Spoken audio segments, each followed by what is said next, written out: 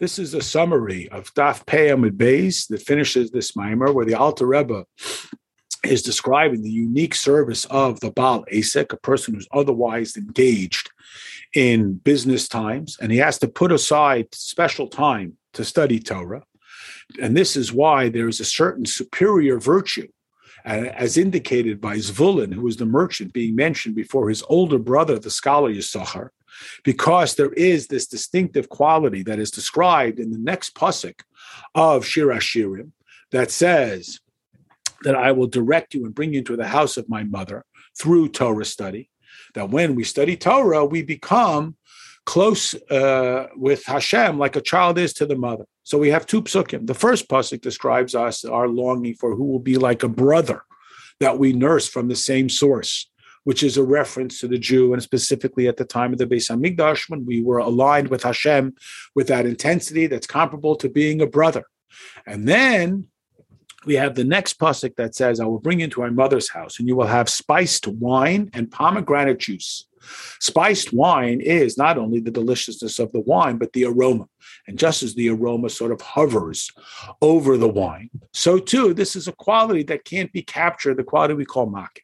And even a person who can't even study Torah at all, he is like the juice of the pomegranate. And the distinctive quality of the pomegranate is like the Gemara tells us in Sanhedrin, that it is filled with seeds to indicate the Jew, even if he is simple, he's not rebellious, he's not violent, but he's unlettered, he is as filled with mitzvahs as a pomegranate is filled with seeds.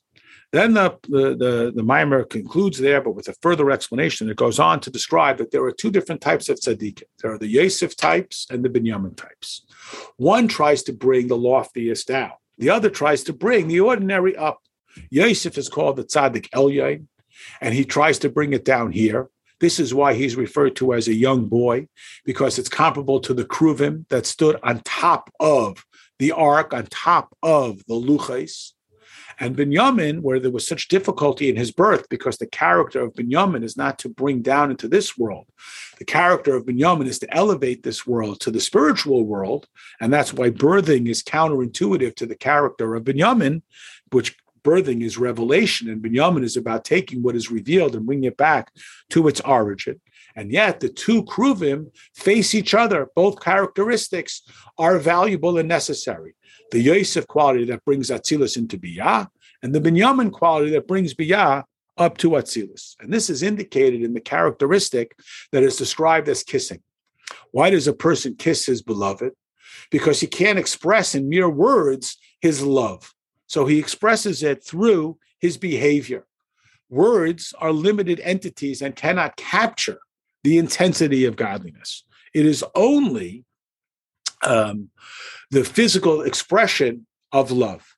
And this is what it means to bring it into my mother's house, that we should receive from the mother, like the pasuk that says we were brothers and we received nourishment from the same source. Because at that loftier level, we can only be recipients. We can't be active partners.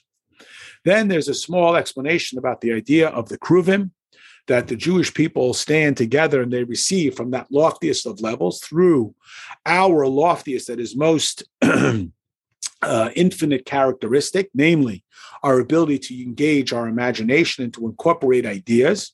And from there, we manifest them into our speech and ultimately into our behavior. And this is why the kruvim react on the 3 times a day when they spread their wings, because it's the 3 times of davening.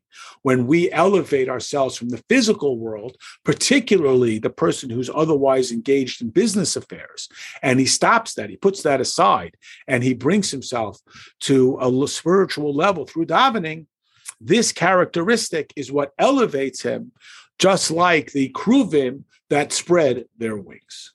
This ends the summary of the mimer of Parshas Truma.